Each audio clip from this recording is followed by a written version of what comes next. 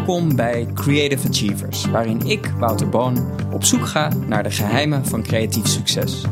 In deze maandelijkse podcast interview ik creatieve geesten die goede ideeën weten om te zetten in vernieuwende producten. De podcast bevindt zich daarmee op het snijvlak van creativiteit en ondernemerschap. Goede ideeën hebben we immers allemaal. Maar deze ideeën omzetten naar succes, dat is wat de Creative Achiever onderscheidt. Mark Post is hoogleraar vasculaire fysiologie aan de Universiteit van Maastricht. En vooral bekend dankzij het produceren van de eerste kweekvleeshamburger ter wereld in 2013. Mark behaalde, alweer een tijdje geleden, zijn artsenbul aan de Universiteit van Utrecht en promoveerde daar ook eind jaren 80.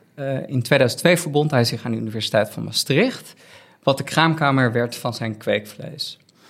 En even voor de duidelijkheid, kweekvlees is een revolutionair product voor degenen die dat nog niet weten. Het is, je zou het kunnen vergelijken met bijvoorbeeld het zonnepaneel, omdat het op den duur de intensieve, vervuilende en dieronvriendelijke vee-industrie overbodig maakt. Omdat dit product zo veelbelovend is, richtte Mark in 2016 samen met voedseltechnoloog Peter Verstraeten Mosa Meat op.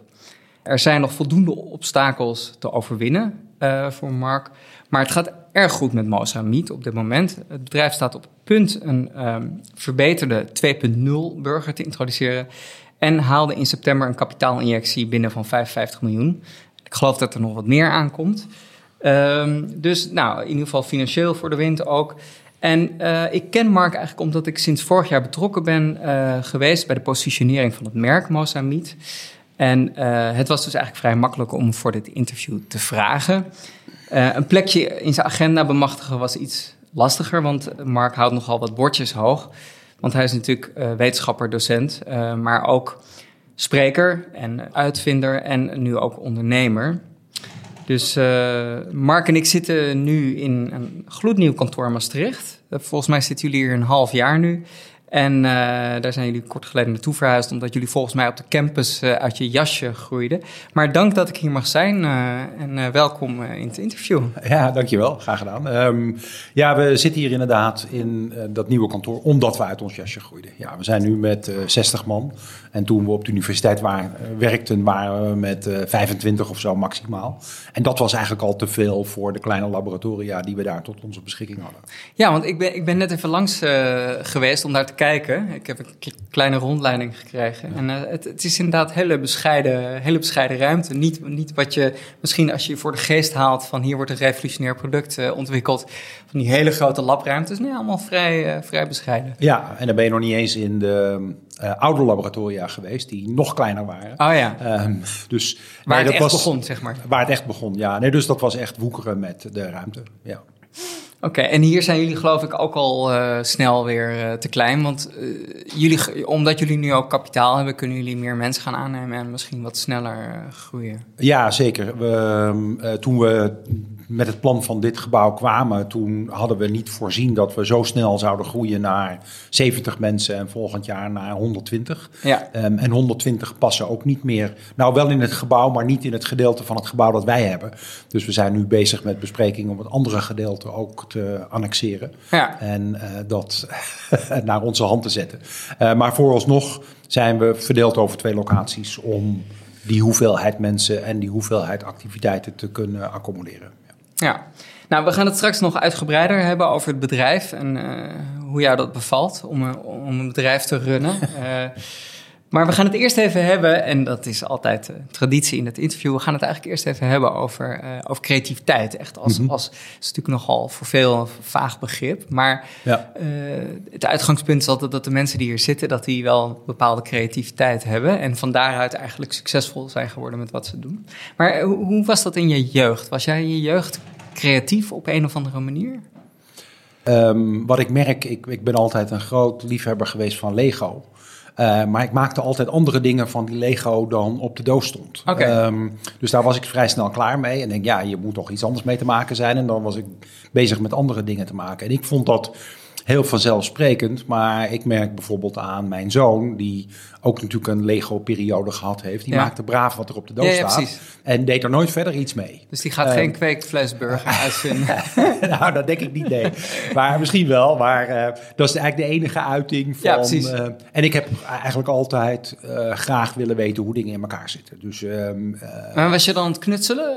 Ja, was ik aan het knutselen en dingen uit elkaar aan het halen tot groot verdriet van sommigen. Want ze werden niet altijd netjes weer in elkaar gezet.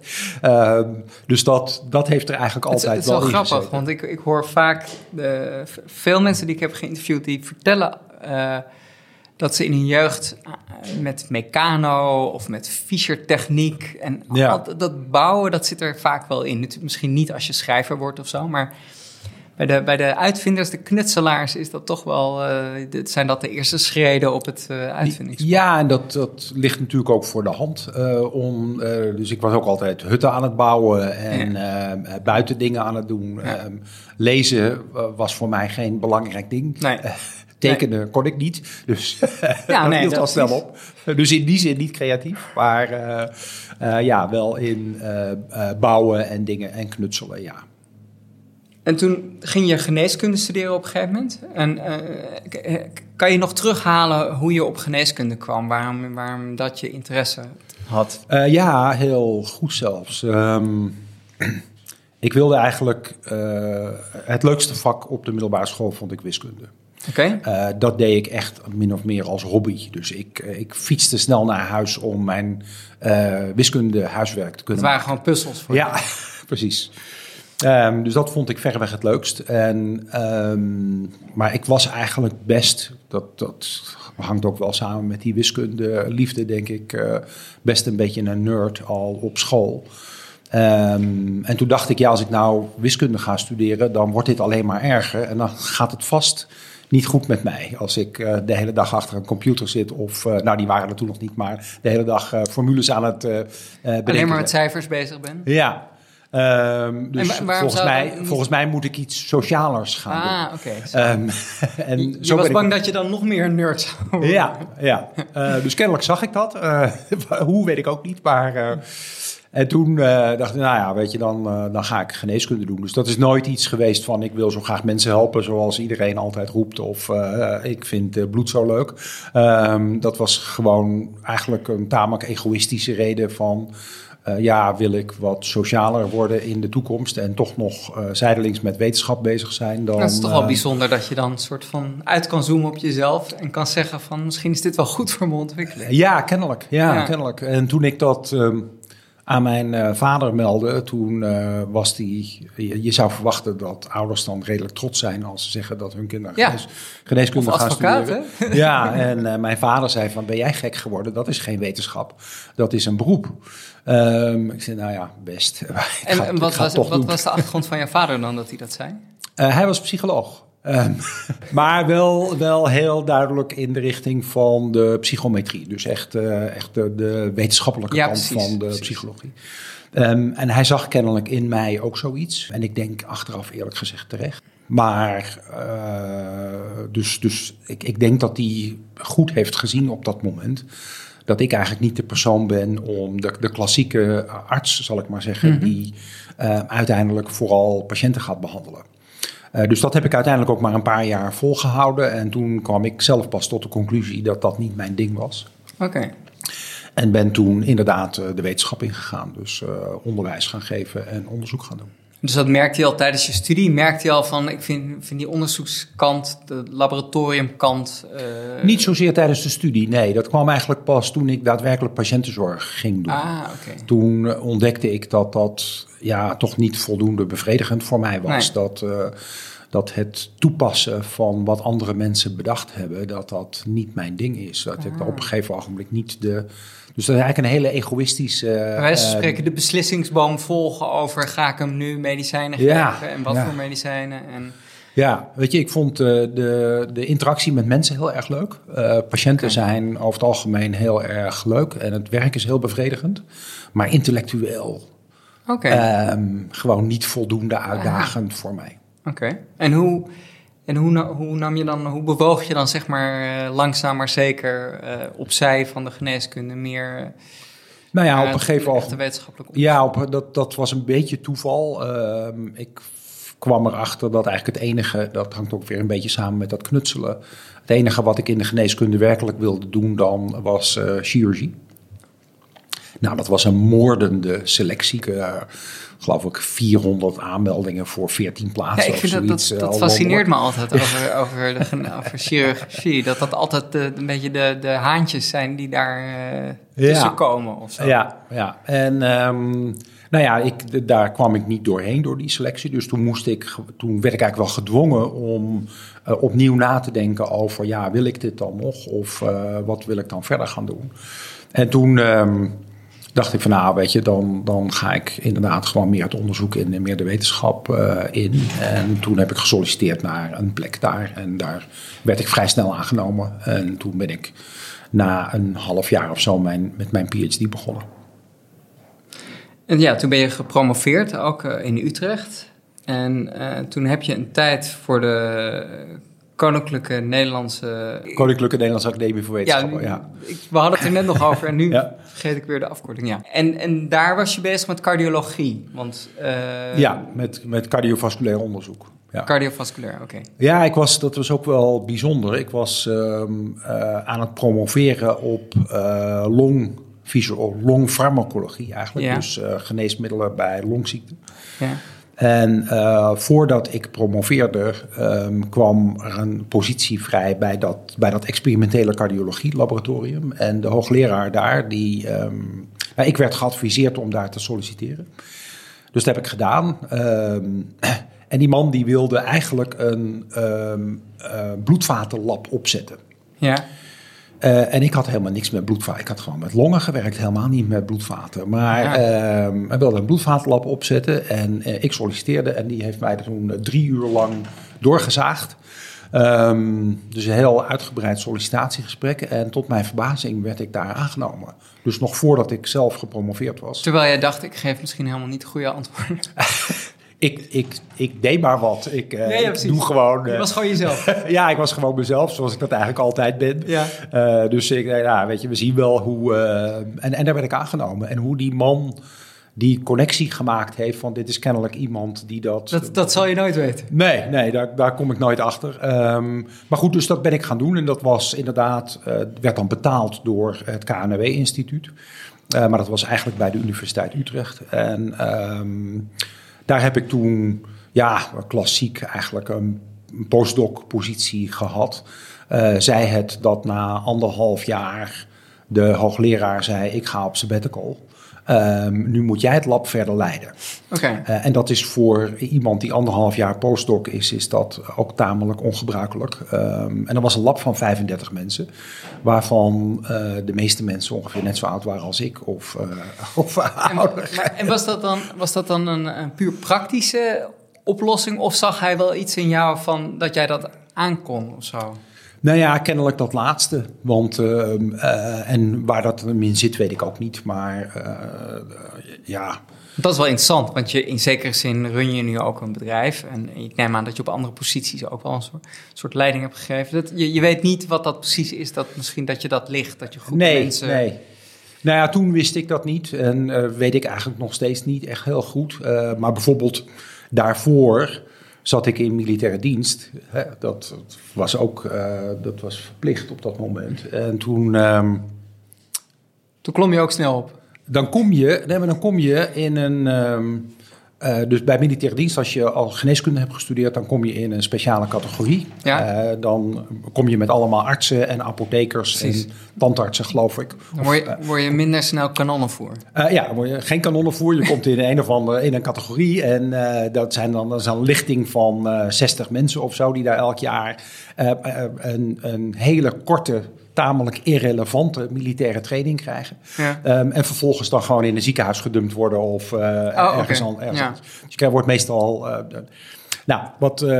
dat zijn pelotons van 30 personen. Ja. En daar moet dan een pelotonoudste gekozen worden. Die moet aangewezen worden door de door de officieren of door de onderofficieren.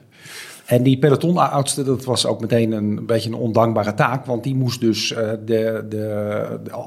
dat marcheren en exercities en zo leiden. Wat nu commando's geven waar niemand zin in heeft. En ook misschien tegen iemand zeggen dat hij zijn bed uit moet komen als het niet snel genoeg Bijvoorbeeld. Ja. Nou ja, en wie werd als pelotonoudste aangewezen? Ja, ik. En ook daar weer weet ik niet hoe mensen daarop kwamen om te zeggen van... want ik heb eigenlijk helemaal... Toen wij die mensen moesten laten marcheren, weet je, ja, dat zijn allemaal artsen en apothekers en tandartsen. Die zagen daar het nut niet van in. Nee. Ja. Dat zal een mooie scène zijn geweest. Dus hoe doe je dat dan? Dus ik zei tegen die jongens van, hoor eens, dit is wat ze willen. Als we gewoon dat even doen, dan zijn we er zo snel mogelijk vanaf. En dan kunnen we gewoon weer ons eigen ding doen. Ja, precies. En dan deden ze het. Ja. Maar kennelijk is dat iets wat... dat kan ik zelf ook niet helemaal inschatten hoe dat werkt. Oké. We gaan nu even in vogelvlucht langs je carrière. Ik realiseer me dat het allemaal heel kort door de bocht is. Maar je hebt ook... Wat ik ook een beetje las in je cv is... Of een beetje, dat ik gewoon las... Is dat je naar Amerika een tijdje bent geweest. En je bent volgens mij aan Boston heb je gezeten. 6 jaar in Boston en 1 jaar in Hanover, New Hampshire. Ja, oh ja, precies. En hoe kwam je erop om naar Amerika te gaan? Hoe ontstond dat? Nou, ik was dus 4-5 jaar postdoc in dat laboratorium in Utrecht. En toen werd eigenlijk duidelijk dat... moleculaire biologie, dat was toen een opkomende wetenschap, zal ik maar zeggen. Kan je nagaan. En een stoet van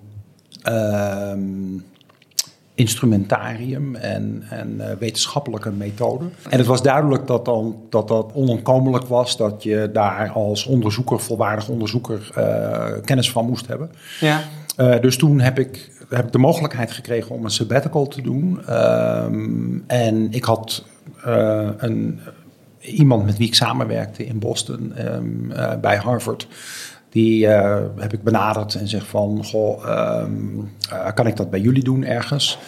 En toen ben ik daar in een laboratorium terechtgekomen van iemand die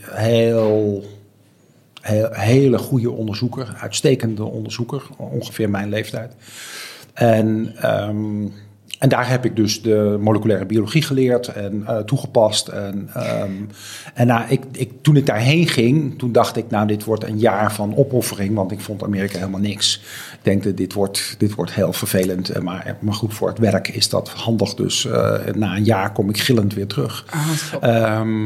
En daar is dat is wederzijds zo goed bevallen dat mij daar een baan werd aangeboden. En die heb ik aangenomen. En toen ben ik daar dus uiteindelijk 7 jaar gebleven.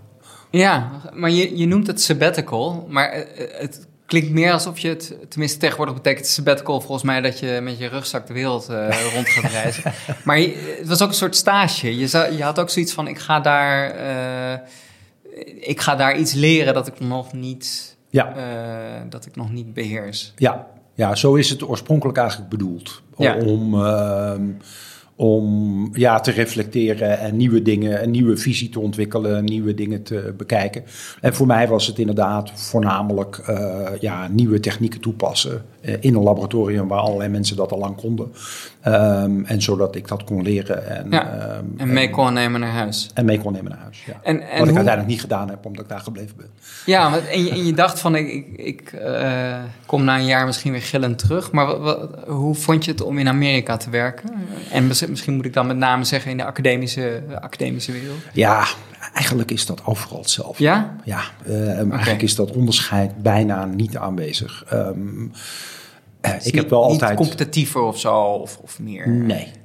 Het is allemaal competitief. Ja. En het is allemaal uitermate competitief. Dus hier in Nederland niet minder dan in de Verenigde Staten. Het enige wat je in de Verenigde Staten meer hebt dan hier, is dat er over het algemeen gewoon meer geld beschikbaar is. Ja. En dat is nu ook even niet zo, maar voorheen was dat zeker zo. En was de onzekerheid net iets groter, omdat je ook eigenlijk je eigen salaris via subsidies moet binnenhalen. Terwijl in Nederland het zo is dat het salaris meestal gegarandeerd is. Maar wil je dan daadwerkelijk werk kunnen doen, moet je nog steeds subsidies binnenhalen. En kan je dan sneller schakelen als er meer geld is? Wat is het voordeel daarvan? Want er wordt ook wel eens gezegd, ik weet niet of dat een soort romantisch beeld is, dat je misschien met minder geld inventiever wordt. Maar ik weet niet of dat klopt. Nou, nee. Je wordt efficiënter. Okay. Je moet efficiënter worden, want je hebt minder geld, dus je hebt meer tijd om na te denken. En je moet ook langer nadenken om te kijken hoe je het geld wil besteden. Ja. Als je meer geld ter beschikking hebt, dan kun je gewoon meer risico nemen. Kun je gewoon meer dingen uitproberen. Ja. En als het mislukt, pech, weet je, dan komt er wel weer wat anders. Dus het biedt wel meer mogelijkheden en meer vrijheid als je meer geld ter beschikking hebt. Ja, dat zie je natuurlijk ook een beetje in Silicon Valley, waar het geld misschien nu ook wat minder, maar het geld altijd tegen de plinten klotste. En er veel mogelijkheden zijn om nieuwe dingen te proberen. Kijk, en wat wij vergeten of niet zien, is dat 95% van de dingen in Silicon Valley gewoon mislukken. Ja, Maar er gebeurt zoveel dat die 5% zodanig succesvol is dat die de wereld verovert. Ja. En dat is dus ook weer waar je mee moet samenwerken. Niet misschien alleen als universiteiten, maar ook als Europa. Omdat je dan misschien de taken een beetje kunt verdelen en dat geld. Maar samenwerken doet het ook niet helemaal. Want samenwerken is bij uitstek, zeker hier, natuurlijk iets democratisch. En wordt een beetje grootste gemene deler verhaal. Ja. Terwijl als je echt radicaal nieuwe dingen wil doen, dan hoeft dat niet per se van samenwerking te komen. Soms staat samenwerking dan gewoon in de weg. Nee, en concurrentie kan juist ook weer een soort van meer een winners mentality in mensen naar boven halen, waardoor ze misschien meer gedreven zijn om het te laten lukken. Wij hebben dus tot op de dag van vandaag zijn wij niet in staat geweest om Europese subsidie te krijgen voor het kweekvleesproject. Ja. Terwijl iedereen begrijpt dat het hartstikke belangrijk is om te doen. Ja. Maar we zijn niet in staat geweest om daar subsidie voor te krijgen. Omdat er altijd bij die beoordelaars 1 of 2 mensen zijn die zeggen van, nou, ik wil het niet of ik geloof het niet. Dan houdt het op. Maar dat klinkt heel persoonlijk. Want het is toch vooral, je zou zeggen dat het vooral regelgeving is die een introductie van novel food, zoals dat heet dan in de website. Dat is zo, maar ik heb het nu over subsidies voor het ontwikkelen van nieuwe ideeën. Oké. En dat wordt dan vaak beoordeeld door onafhankelijke experts. Ja.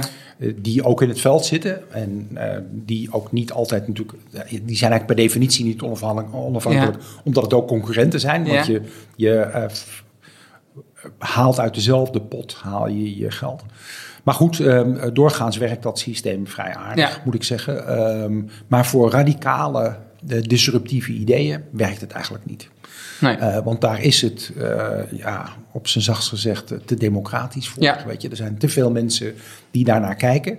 En als er iemand zegt die zegt van, nou, ik vind dit griezelig of ik vind het niks of niemand wil het eten of welk andere flauwekul argument dan ook. Daar houdt het op. Het gaat voldoen aan de grootste gemene deler. Precies wat je zegt. Ja. We gaan het daar straks misschien nog even iets verder over hebben. Maar eerst, omdat jij het nu ook zelf ter sprake stelt, eerst nog even over het kweekvlees. Want misschien wel interessant voor de luisteraar om even op heel basaal niveau uit te leggen wat kweekvlees is. Want ik denk dat heel veel mensen dat nog niet weten. En zoals ik het uitleg, en zonder enige kennis van zaken, maar door me een beetje erin te verdiepen, is je haalt een stamcel uit de spier van een koe. Want jullie maken een hamburger, dus dat komt uit een koe. En dat laat je eigenlijk in een medium met suikers, zouten, eiwitten, met heel veel ingrediënten. Laat je eerst de stamcellen toenemen, het aantal stamcellen, en vervolgens door andere ingrediënten te kiezen, groeit er spierweefsel omheen. Nou, dat is een heel ingewikkeld proces.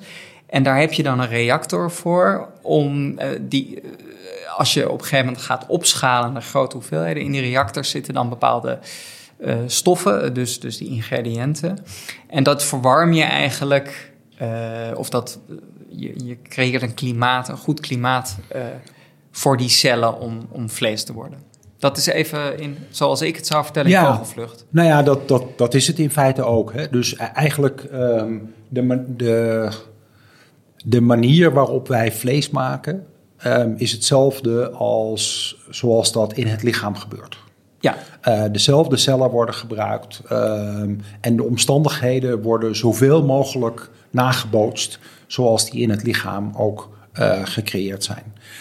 Dat betekent dat inderdaad de temperatuur, 37 graden, voldoende zuurstof, voldoende voedingsmiddelen, afvoer van afvalstoffen, al dat soort processen boot je in feite na in het laboratorium of in een bioreactor.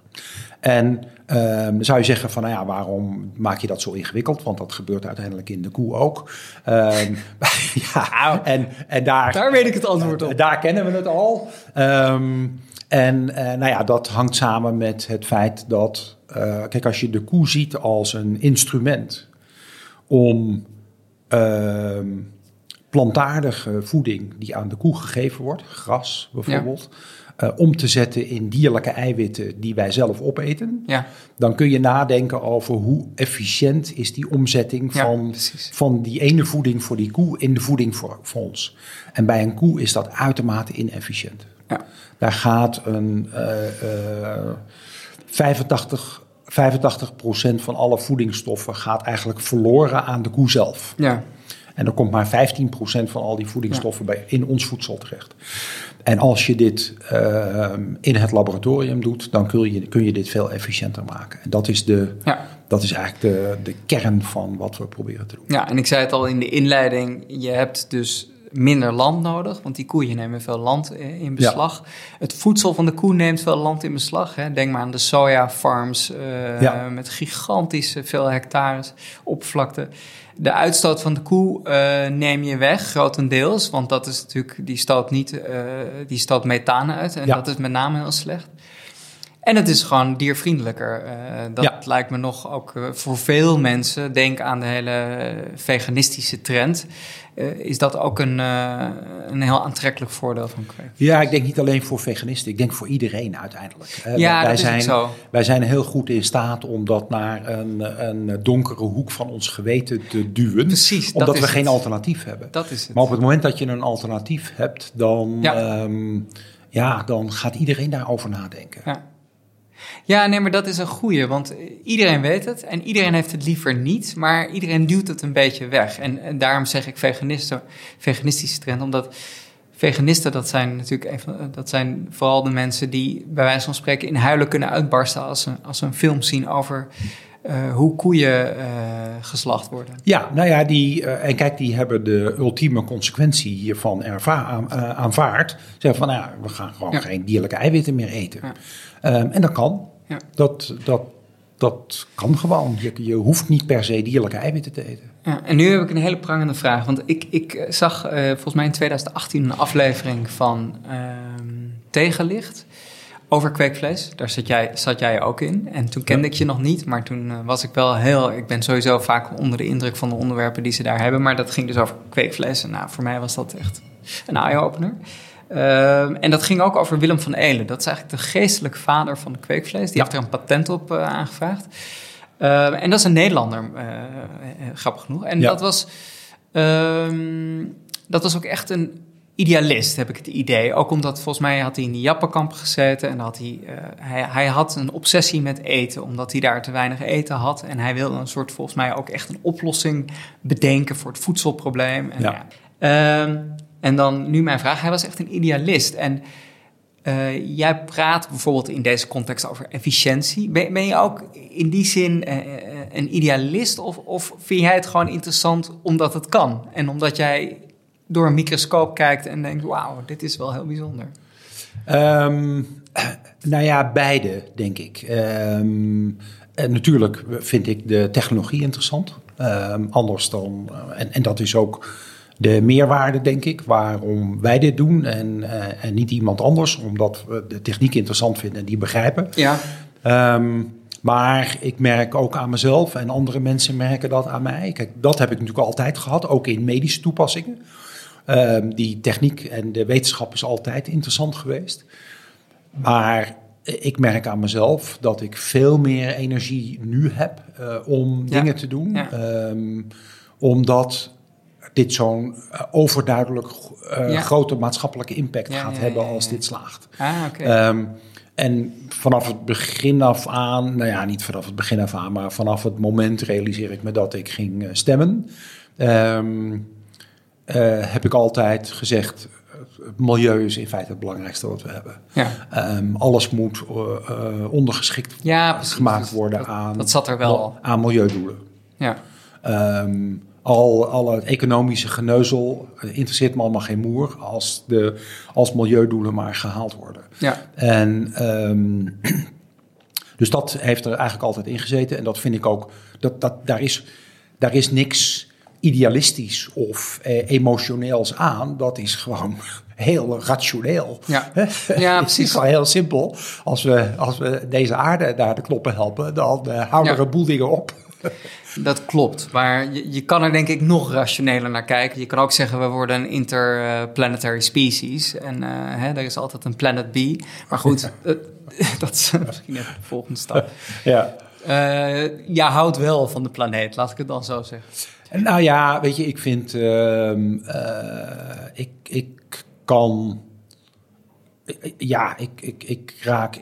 Nou ja, het is een beetje... Ik vind natuur belangrijk, uiteraard. En diversiteit belangrijk. Ook al omdat we het niet begrijpen. En ik het gevaarlijk vind om er al te veel mee te spelen. Ja. Ik hou ook van, niet van heel veel, maar van sommige uitermate grote steden. Die ik mateloos interessant vind en fijn vind om in te verblijven. Ja. Dus ik heb eigenlijk allebei wel. En ik heb in mijn jaar in New Hampshire gemerkt dat ik ook in te veel natuur kan zitten. Dus als je op een gegeven ogenblik dag in dag uit door bossen aan het fietsen bent of aan het rijden bent en vrijwel geen mensen ziet, dan krijg je toch weer behoefte aan de stad. Ja, dan begrijp je dat gevoel ook. Gek genoeg. Maar dat is dan ook je sociale kant dan toch? Kennelijk, ja. Kennelijk, ja. En dan realiseer je natuurlijk dat je in Nederland eigenlijk gewoon in één grote stad woont. Ja. Vergeleken de Randstad wordt natuurlijk gewoon een supermetropool op een gegeven moment. Ja, maar eigenlijk heel Nederland. Als je dat vergelijkt met gebieden in New Hampshire. Weet je, wij moesten een half uur rijden om bij de beste winkel te zijn. En dan kwam je voornamelijk herten en beren en vossen tegen. Ja. En geen mensen. En in het begin vind je dat fantastisch. Ja. En op een gegeven moment denk je, wegwezen. Ja, met die herten valt gewoon niet zo heel veel zinnigs te bepalen.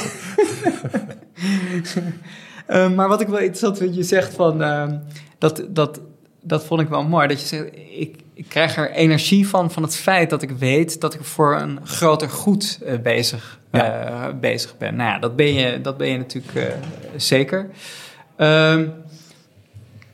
Ik had ook nog een vraag over het komen met vernieuwende ideeën. Want het is natuurlijk niet zo dat je je hele carrière door je bezig houdt met dit soort grote ideeën die jou veel energie geven. En hoe ging dat eigenlijk? Want de basis is gelegd door Van Eelen. Hoe kwam je erop om op een gegeven moment... Ik weet niet of je specifiek met zijn werk bent doorgegaan, hoe ik dat moet zeggen. Maar hoe kwam je erop om daar iets mee te gaan doen? Nou, dat is min of meer bij toeval is dat ontstaan. Dus Willem van Eelen heeft op een gegeven moment... Dat was zelf natuurlijk geen wetenschapper. Hij heeft ooit wel een blauwe maandag geprobeerd biologie te studeren. En zelfs geloof ik een jaar geneeskunde. Maar dat werd het allemaal niet. Okay. Dus en op dat moment toen hij hier daadwerkelijk mee aan de slag is gegaan. Toen was hij al 86. Maar ja, dat is een dermate geobsedeerd en charismatisch mens dat leeftijd kennelijk dan even geen rol speelt. Dus die heeft een aantal wetenschappers zover gekregen om daar subsidie voor aan te vragen bij de Nederlandse overheid. Ja. En die hebben die subsidie ook gekregen. Daar was ik nog steeds niet bij betrokken. Maar wel Eindhoven, waar ik toen 1 dag in de week werkte, de Universiteit van Eindhoven. En na 2 jaar werd de projectleider in Eindhoven ziek. En toen heb ik die positie overgenomen. Dus dat was in een bestaand wetenschappelijk project, waar toen 2 promovendi in Eindhoven aan het werk waren. En hun begeleider werd ziek en ik heb dat toen overgenomen, dat project. En toen ben ik voor het eerst in aanraking gekomen met dat idee. En in tegenstelling tot, kan ik wel zeggen, tot de andere wetenschappers die werkzaam waren in dat project, was ik eigenlijk de enige die het echt meteen een wereldidee vond en zegt dit moeten we gaan doen. En laten we dat als eind van dit project een stukje vlees produceren. Nou, dat vond Van Eelen geweldig, want die had al wel in de gaten dat die andere wetenschappers daar dat maar zo vonden. En eigenlijk gewoon. En hij zag ook de genialiteit in van het idee. Ja, uiteraard. Dus wij waren vrij snel dikke vrienden. Dat is later overigens veranderd, maar goed, we waren vrij snel dikke vrienden. En ook toen dat project eenmaal beëindigd was, ben ik er dus gewoon mee doorgegaan. Als enige van die club. Niet helemaal als enige, want er is ook nog een vervolgsubsidie op een gedeelte ervan geweest. Maar goed, dat heeft op een gegeven ogenblik ook, omdat er nogal wat publiciteit altijd heeft gezeten om dit project, om begrijpelijke redenen, heeft dat uiteindelijk geleid tot een subsidie van, of een gift van Sergey Brin, oprichter van Google. Ja. En die heeft ons in staat gesteld, die gift, om die hamburger in 2013 te presenteren. Ja, en hij zag dus ook in van wauw, dit is wereldveranderend. Echt op mega grote schaal. Ik vergeleek het al met een zonnepaneel. Maar wat ik me afvraag, kijk, achteraf is dat het makkelijk zien, is het makkelijk een koe in zijn achter kijken. Nee, achteraf is het natuurlijk makkelijk om te zien waarom iets een heel goed idee is. Hè? Mm-hmm. Maar wat me fascineert is op zo'n moment dat zowel de overheid als collega-wetenschappers denken, ja, wel interessant, maar niet interessant genoeg. Hoe komt dat? Omdat er nog zoveel stappen te nemen zijn voordat je dat stukje vlees hebt? Of? Ja, het is een combinatie van dingen, denk ik. Het is wel een hele interessante vraag. Want je zou verwachten dat iedereen in de wetenschap zo nieuwsgierig en zo open-minded is dat ze dit soort dingen onmiddellijk aanpakken. Maar dat is helaas niet zo. Nee, precies. Dat is de constatering. Maar, dat maar is hoe helaas dat komt? Niet zo. De meeste wetenschappers zijn toch redelijk conservatief en denken in kleine stapjes. Er is iets bekend. We hebben een nieuw theorietje over een klein detail. En het volgende project gaat over dat kleine detail. En we bouwen geleidelijk aan een bouwwerk van nieuwe kennis en nieuwe concepten. Ja. En zo opereren de meeste wetenschappers. En als je dan komt met een radicaal idee, waarvan de huidige praktijk in celkweek en weefselkweek leert dat het vrijwel onmogelijk is om dat voor elkaar te krijgen, omdat het inefficiënt is, te duur is, te ingewikkeld. Ja. En je nooit de juiste weefsels krijgt die je nodig hebt. Dus iedereen ziet 50.000 beren op de weg. Ja. Om uiteindelijk tot dat resultaat te komen. En dan beginnen mensen er gewoon niet aan. En dat is wel grappig, want ik associeer de wetenschap altijd met een manier van tot vernieuwingen komen, van inderdaad hele kleine stapjes en je eindeloos ergens in verdiepen en dan uiteindelijk wel een interessante combinatie maken waardoor je iets vernieuwends doet. Maar voor dit soort ideeën moet je inderdaad eigenlijk verder uitzoomen op je vakgebied. En over grenzen heen kunnen kijken en dingen kunnen combineren. Dus je hebt, als ik het dan goed begrijp, heb je ook in de wetenschap ook die mensen nodig die misschien, zoals misschien zo'n Van Eelen, juist die niet zo erin zitten en die zichzelf er niet te veel in verdiept hebben, omdat je anders alleen maar de beren op de weg ziet. Ja. Zeker, dat zou heel gunstig zijn. En die mensen zitten natuurlijk in de wetenschap ook. Die mensen die zijn er ook. Maar de praktijk leert, ik had het geluk dat dit een project is wat heel goed ligt in de publieke, in zeg maar bij de media. Ja. En daardoor krijgt het veel bekendheid. En was ik in staat had ik het geluk om op een gegeven ogenblik zo'n gift te krijgen, een groter gift, van iemand als Sergey Brin. Ja. Kijk, voor de meeste wetenschappelijke projecten krijg je dat niet. Nee. Dus je moet... Maar heb jij daar dan bewust, /actief iets voor gedaan dat het op zijn netvlies kwam? Of was het gewoon toevallig dat er het journalisten op jouw deur klopten die het zo'n interessant idee vonden en dat uiteindelijk gewoon meer mensen bereikt, dat idee? Nou, eigenlijk het laatste vooral. Okay. Dus je hoefde daar niet zoveel voor te doen? Ik hoefde daar eigenlijk niks voor te doen. Sergey Brin, of in ieder geval zijn kantoor, is naar mij toegekomen. Ik heb hun niet gevraagd om financiering. Dat is dan ook onwerkelijk. Ja.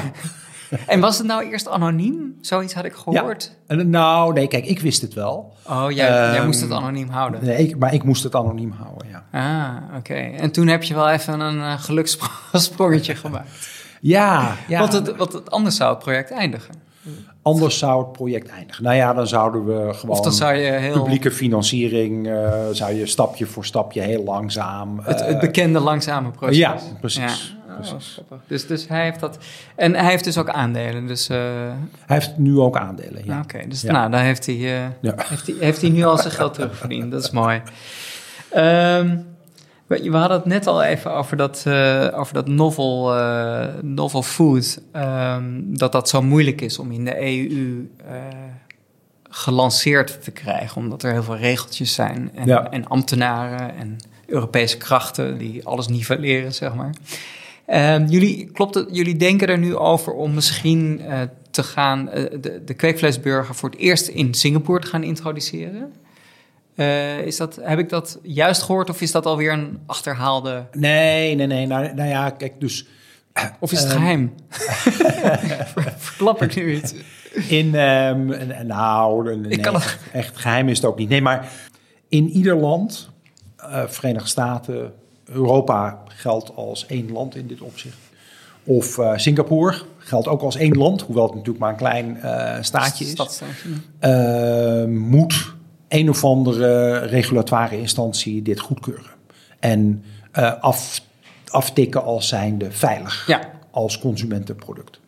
In Europa duurt dat 1,5 jaar. In Amerika weten we dat nog niet. Mm-hmm. In Singapore beloven ze dat het in 6 maanden kan. Ja. Omdat ze graag die introductie willen hebben. Omdat ze het graag willen, maar ze zijn natuurlijk als kleine organisatorische eenheid natuurlijk ook veel sneller kunnen ze schakelen dan Europa.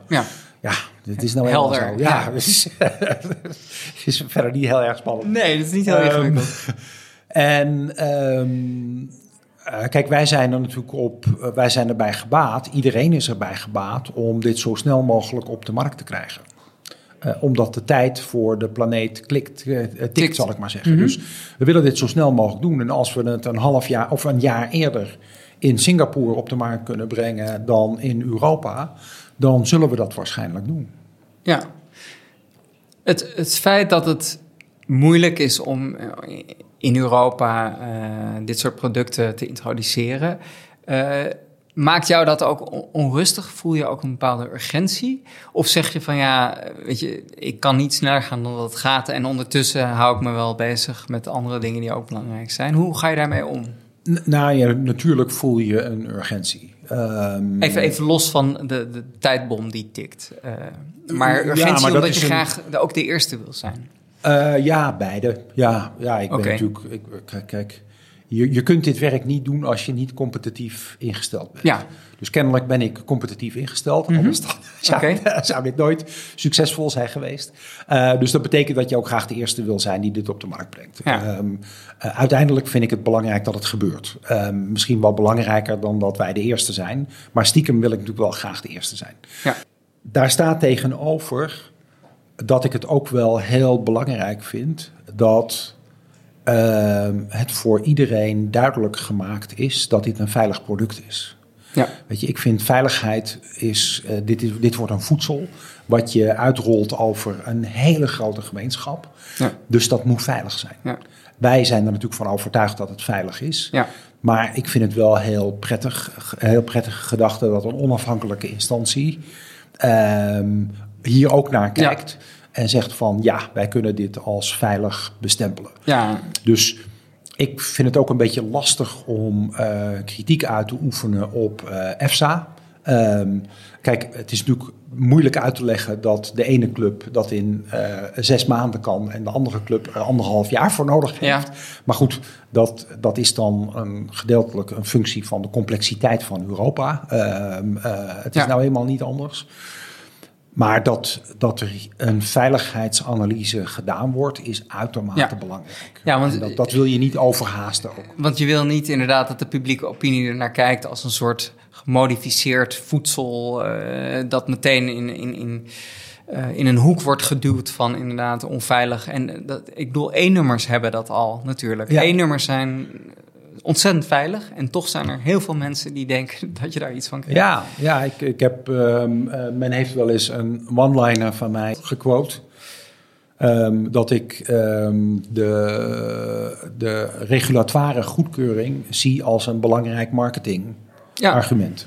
Ja, daar kan ik me iets van voorstellen. Ja. Oké. En ik weet dat jullie bezig zijn met een 2.0 of een V2-burger, noemen jullie dat, geloof ik. Heb je een tijdspad van wanneer die V2-burger dan gelanceerd wordt en wanneer het eventueel op de markt komt? Dat tijdspad hebben we wel. Dat wordt natuurlijk in belangrijke mate door, althans in Europa, door die Voedsel- en Warenautoriteit of door de Europese tegenhanger. Het gaat zo snel als dat zij toelaten. Ja, in feite wel. Ja.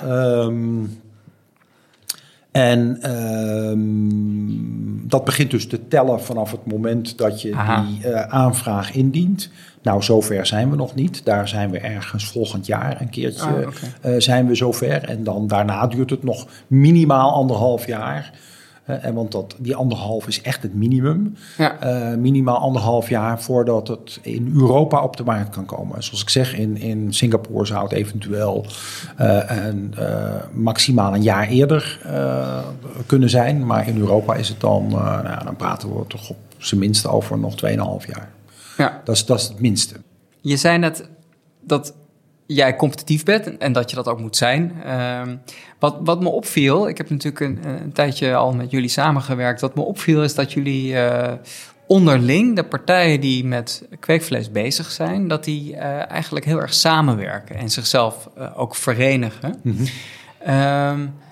Is dat dubbel in die competitiviteit, dat je enerzijds misschien de krachten wil verenigen om alles sneller gedaan te krijgen, maar dat je aan de andere kant denkt, als wij nou sneller die toestemming krijgen, dan zijn we ook de first mover? Ja, natuurlijk is dat dubbel. Ja. Kijk, dit zijn allemaal start-up bedrijven en het gros van die mensen, die kennen we natuurlijk allemaal. En dat zijn allemaal idealisten, net als wij. Ja. Die willen allemaal gewoon zorgen dat dierenleed de wereld uitgeholpen wordt en dat het milieu minder aangedaan wordt door veeteelt. Dus dat hebben we allemaal gemeenschappelijk. Maar het zijn ook allemaal privé gefinancierde bedrijven. Dus er zit een druk achter om op een gegeven ogenblik de investeerders, de private investeerders. Dus er komt meer en meer een soort van business mentaliteit in. Van, de dingen moeten beschermd worden. Want wij willen dat dan, als het op de markt komt, willen wij daar geld mee verdienen, in feite. Ten behoeve van de investeerders. Dus die mentaliteit die komt er steeds meer in. Maar we zijn nog steeds ook allemaal pioniers. We zijn pioniers op het gebied van kostenvermindering. Van waar gaan we al onze grondstoffen vandaan halen voor deze productie. We zijn pioniers op het gebied van de regelgeving, van de wet en de regelgeving. Qua lobbyen bijvoorbeeld. Qua lobbying, maar ook hoe instrueer je EFSA, de European Food Safety Authority, hoe ze dit moeten beoordelen. Ja. Hè? Want ook voor hun is het nieuw. Ja, precies. Dus je moet ze af en toe een beetje sturen. Dus je moet een beetje sturen. Het is een beetje samenspraak. En als je dan als gezamenlijk alliantie van bedrijven kunt optreden en zeggen van wij zijn eigenlijk voorstander van het op deze manier laten beoordelen. En we hebben er alle argumenten voor. En we gebruiken een efficiënt kanaal om dat te communiceren naar politici in Europa of mensen bij EFSA, dan is dat een gezamenlijke activiteit die heel zinnig is. Precies.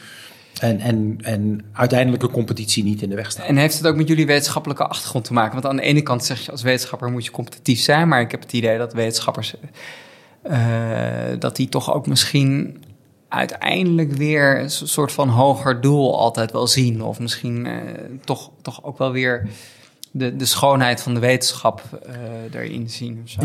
Ja, dat is natuurlijk is dat zo. Maar onderdeel van de wetenschap, en dat is natuurlijk heel anders dan wat in bedrijven gebeurt, is dat je die kennis ook graag wil uitdragen. Ja.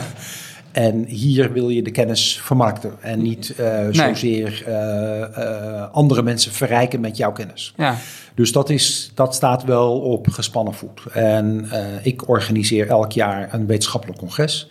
En dat probeer ik met man en macht wetenschappelijk te houden, zodat daadwerkelijk alleen maar kennis gedeeld wordt.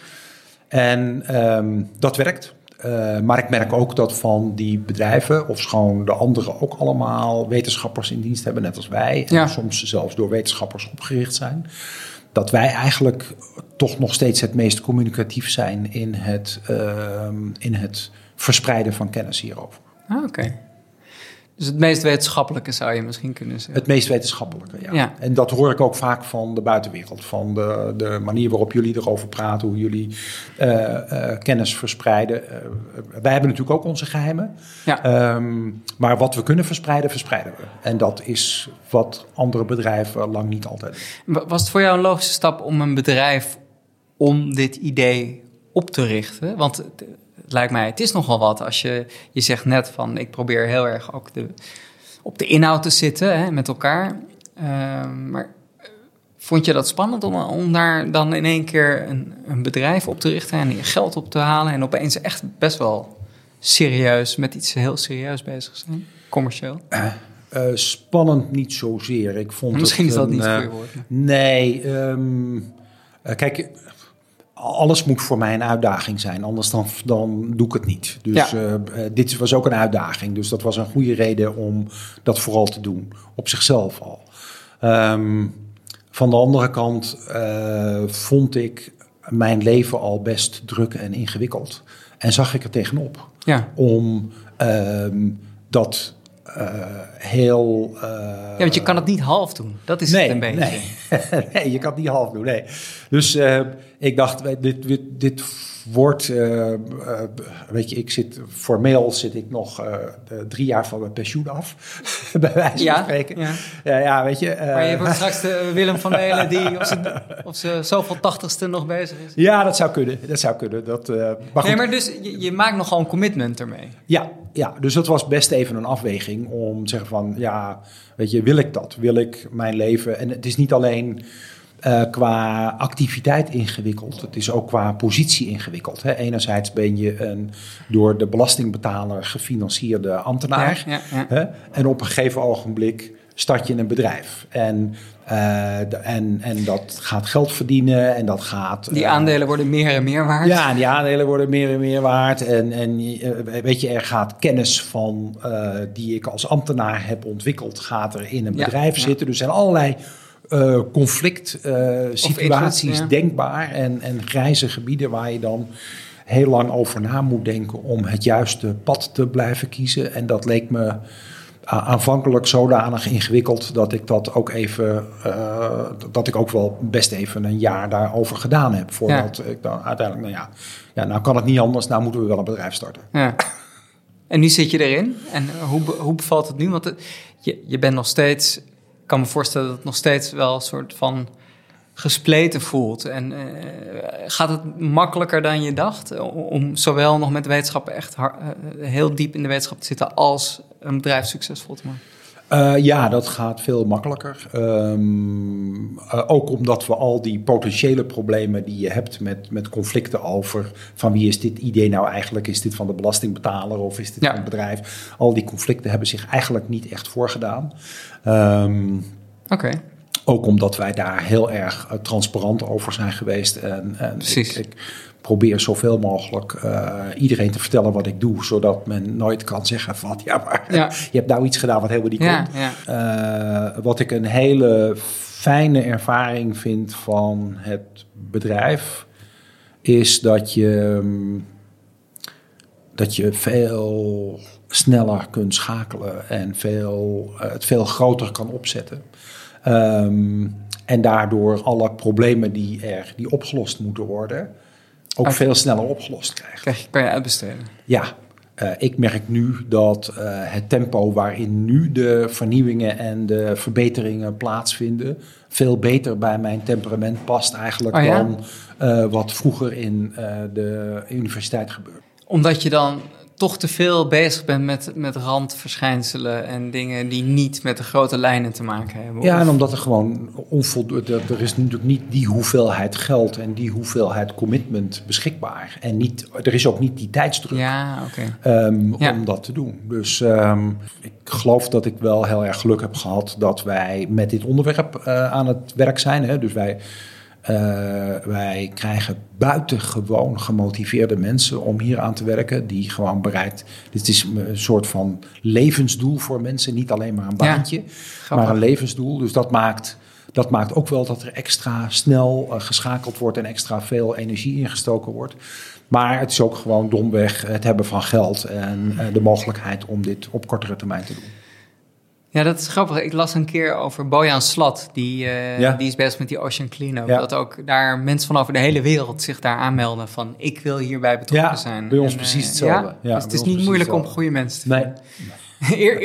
Eerder moeilijk om ze buiten de deur te houden. Nou ja, voordat we de financiering hadden, werden wij al heel vaak benaderd door mensen uit de hele wereld. Jonge mensen die hier aan wilden werken. Ja. Zei, spijt me, kan even niet. Ik heb er even geen gelegenheid voor. Ja, Tim, jullie Chief Business Officer, die werkte bij Google. En die is op een gegeven moment, zei hij ook van, kan ik iets voor jullie doen? Ja.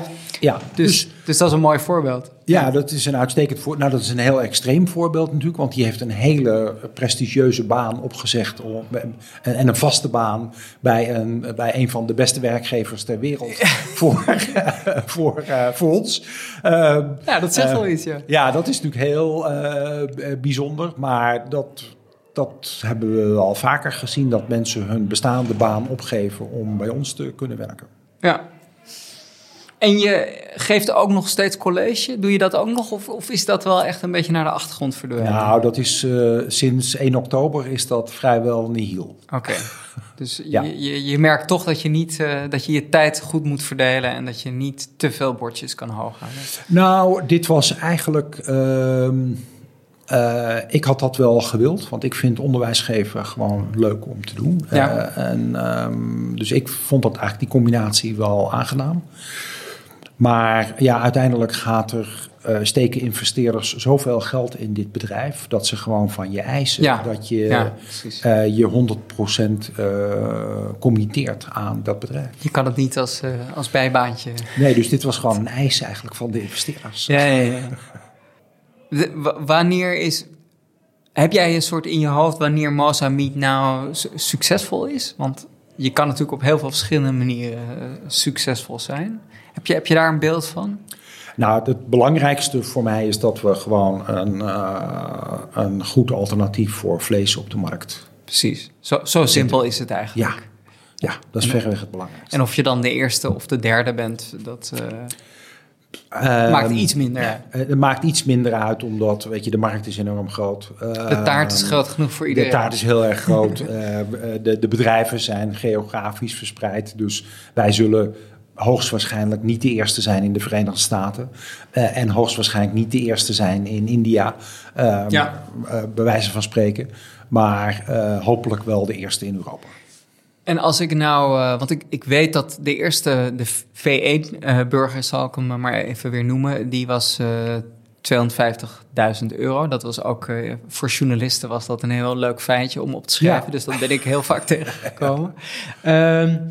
En straks is hij, geloof ik zeg het even, ik gok even, maar volgens mij als hij dan voor het eerst in de supermarkt komt, is het nog best duur. Dan is hij bijvoorbeeld €5 of zo. Ja. Want hij gaat eerst, gaan jullie ook samenwerken waarschijnlijk met restaurants. Dat is een soort tussenstap. Maar stel nou dat ik straks, en het bedrag maakt geen eens uit, maar stel dat ik voor €5 die burger kan kopen. Heb je enig idee wanneer dat, over hoe lang dat is? Dat de luisteraars die zitten schuifelen op hun stoel. Ja, nou ja, dat zei ik eerder al. Kijk, de eerste dat hangt af van de goedkeuring, maar als je daarna, daarna natuurlijk ook van de kostendaling. En maar als je nou een van de scenario's, het gemiddelde scenario... want ik begrijp dat je het moeilijk kan voorspellen... maar of ben je bang dat mensen hierop vastpinnen? Nee, niet zozeer. Maar het is belangrijk om te begrijpen waar die kostendaling vandaan moet komen. Ja. En dat een reële verwachting is dat uiteindelijk die kostendaling gaat plaatsvinden. Aha. Wanneer ook. Ja, precies. Oké. En dat zit hem voornamelijk... Kijk, uiteindelijk is dit een efficiëntere manier om vlees te produceren dan een koe. Dus als het efficiënter is, moet het ook goedkoper kunnen. Want het grootste gedeelte van de kosten van vlees zit in de voeding van de dieren. En dat zit bij ons ook in de voeding van de cellen. Ja. Dus als je dat efficiënter gaat gebruiken, ga je het uiteindelijk goedkoper krijgen. Ja. Dat is het doel. Op dit moment is het nog steeds... zijn wij nog steeds afhankelijk van farmaceutische bestanddelen. Van farmaceutische bronnen. Ja. Die hoogwaardig zijn, heel zuiver, maar ook heel duur. En dat zijn de 200 zoveel ingrediënten waar dat, zeg maar, het medium waar die cellen in moeten groeien. Precies. Ja. En ja, dat is een bestaande markt die vooral op universiteiten en onderzoeksinstituten gericht is. En daar laag volume en dus jullie kopen hele dure grondstoffen vooralsnog. Precies. En daar gaat hem de grote winst zitten. Maar dat betekent dus dat we afhankelijk zijn van grondstoffenleveranciers die voldoende... Die goedkope grondstoffen leveren tegen de minimale kwaliteit die wij nodig hebben om die cellen want dat is natuurlijk een heel gevoelig proces, dus je kan ook weer niet... Het moet wel echt aan hele strenge eisen voldoen. Het moet aan strenge eisen voldoen, maar ook weer niet aan de farmaceutische eisen. Dus daar probeer je een midden tussen te vinden. Dat gaat met andere partijen samen, dus dat hebben we ook niet... hebben we voor een gedeelte in de hand, maar ook niet helemaal. Maar ik vermoed dat dat eigenlijk best snel zal gaan. Ik vermoed dat als wij dit over 2,5 jaar op de markt brengen... dat die prijs al behoorlijk laag zal zijn. Dat die misschien in die buurt van de 5 of de 10 euro zal zijn. En dat in dan de komende jaren daarna, 2-3 jaar daarna... dat uiteindelijk richting de prijs van gewoon vlees gaat. Dus en daar uiteindelijk onderduikt. Ja, daar uiteindelijk onderduikt zelfs. Ja. Jij bent nog wel bij het bedrijf betrokken als dat gaat gebeuren. Dat denk ik wel, ja. Dat hoop je. Nou ja, weet je. Nee, kijk, als ik naar mijn gemiddelde levensverwachting kijk, dan zou dat moeten lukken. Ja, precies. Nou, dat vind ik een mooi. Je bent nu waar je bent. En als je nou weer helemaal teruggaat naar waar we mee begonnen, van dat je eigenlijk via een aantal toevalligheden hier terecht bent gekomen. Je had misschien ook psychologie kunnen gaan of op een ander lab terecht kunnen komen. Ja. Heb je dan door al die toevalligheden, denk je dan dat van, dit is echt heel toevallig? Want voor hetzelfde geld zat je nu op een hele andere, minder spannende plek. Denk je dat je toch wel misschien enigszins gestuurd hebt om op zo'n positie terecht te komen? Nou, dat denk ik niet, nee. Maar je moet wel... je moet wel openstaan voor... de grondhouding van mij... en dat zou eigenlijk van elke onderzoeker zo moeten zijn... is dat je niet wil weten wat je over 3 jaar doet. Ja. Niet wil weten wat je over 3 jaar doet. Dus daar een soort van allergisch voor bent. Dat iets voorspelbaar wordt in de toekomst. Ja. En dat brengt met zich mee dat je heel graag uitdagingen aanneemt. En dus allerlei verschillende dingen uitgaat. Ja. En als hier over 3 jaar de hamburgers van de transportband afrollen... dan wordt het een voorspelbaar iets. Ja. En dan gaat het bij mij kriebelen van what's next? Wat ga ik nou doen? Ja, en dan voor mij moet er wel weer ergens een nieuwe uitdaging in zitten. En dus wat ik daarna ga doen, dan kan het best zijn dat wij zien hier natuurlijk voor de komende 20 jaar nog allerlei vernieuwingen.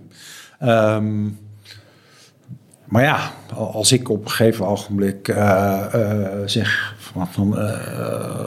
Of ik krijg de vraag van wil je commissaris worden, bij wijze van spreken, bij Unilever of zoiets. Ja. Nou, lijkt me een vreselijk saaie baan.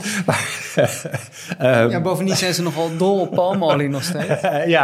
Het lijkt me ook een vreselijk saai. Maar goed, als zeggen, maar weet je, sustainability of zoiets. Of weet ik wat. In de Ocean Cleanup. Of in de Ocean Cleanup. Of we willen je graag als internationaal leider van het World Wildlife Fund of zoiets hebben, bij wijze van spreken. En op dat moment denk ik van, dit lijkt me wel spannend. Ja. Dit heb ik nog nooit eerder gedaan. Dan sluit ik niet uit. Zo zit ik nou eenmaal gewoon in elkaar. Ja. Maar dat is misschien ook meer, want je zegt dat moet een onderzoeker hebben, maar misschien is het ook nog meer als je creatief bent en ondernemend en ambitieus, dat het misschien meer daarbij past, die combinatie van creativiteit en ondernemerschap dan... Ja, dat zal het ongetwijfeld zijn. Ja, weet je, ik kan dat in mijn eigen persoonlijkheid natuurlijk niet makkelijk scheiden. Nee. Ik merk dat ik zo in elkaar zit en dat sommige andere mensen zo ook in elkaar zitten. En die kom ik meer dan gemiddeld tegen. Ja. Omdat je... En nu helemaal. Ja, nu helemaal. En dat heeft ook wel zijn vermoeiende kanten. Maar ja, ik ben zoals ik ben. Dus dat lijkt me een mooie afsluiter dan ik ben zoals ik ben. Nee, dat is natuurlijk een grapje. Maar ik help je hopen dat over 3 jaar inderdaad de burgers van de band rollen. Of het dan hier is nog, of al in een grotere... Dat zal dan wel in een gigantisch grote loods zijn. Maar, dat is het idee. Ja. Ik kom graag over 3 jaar dan nog eens kijken als het zover is. Ja, zeker. Moet je zeker doen. Dus super dank en heel veel succes met alles. Ja, dankjewel. Dank voor het luisteren naar Creative Achievers. Dank ook Diederik van Middelkoop voor de muziek en Adformatie voor de aandacht op jullie platform. Als deze interviews smaken naar meer, abonneer je dan op deze podcast via het platform van jouw voorkeur. Meer informatie over de interviews vind je ook op www.creative-achievers.com. Tot de volgende podcast.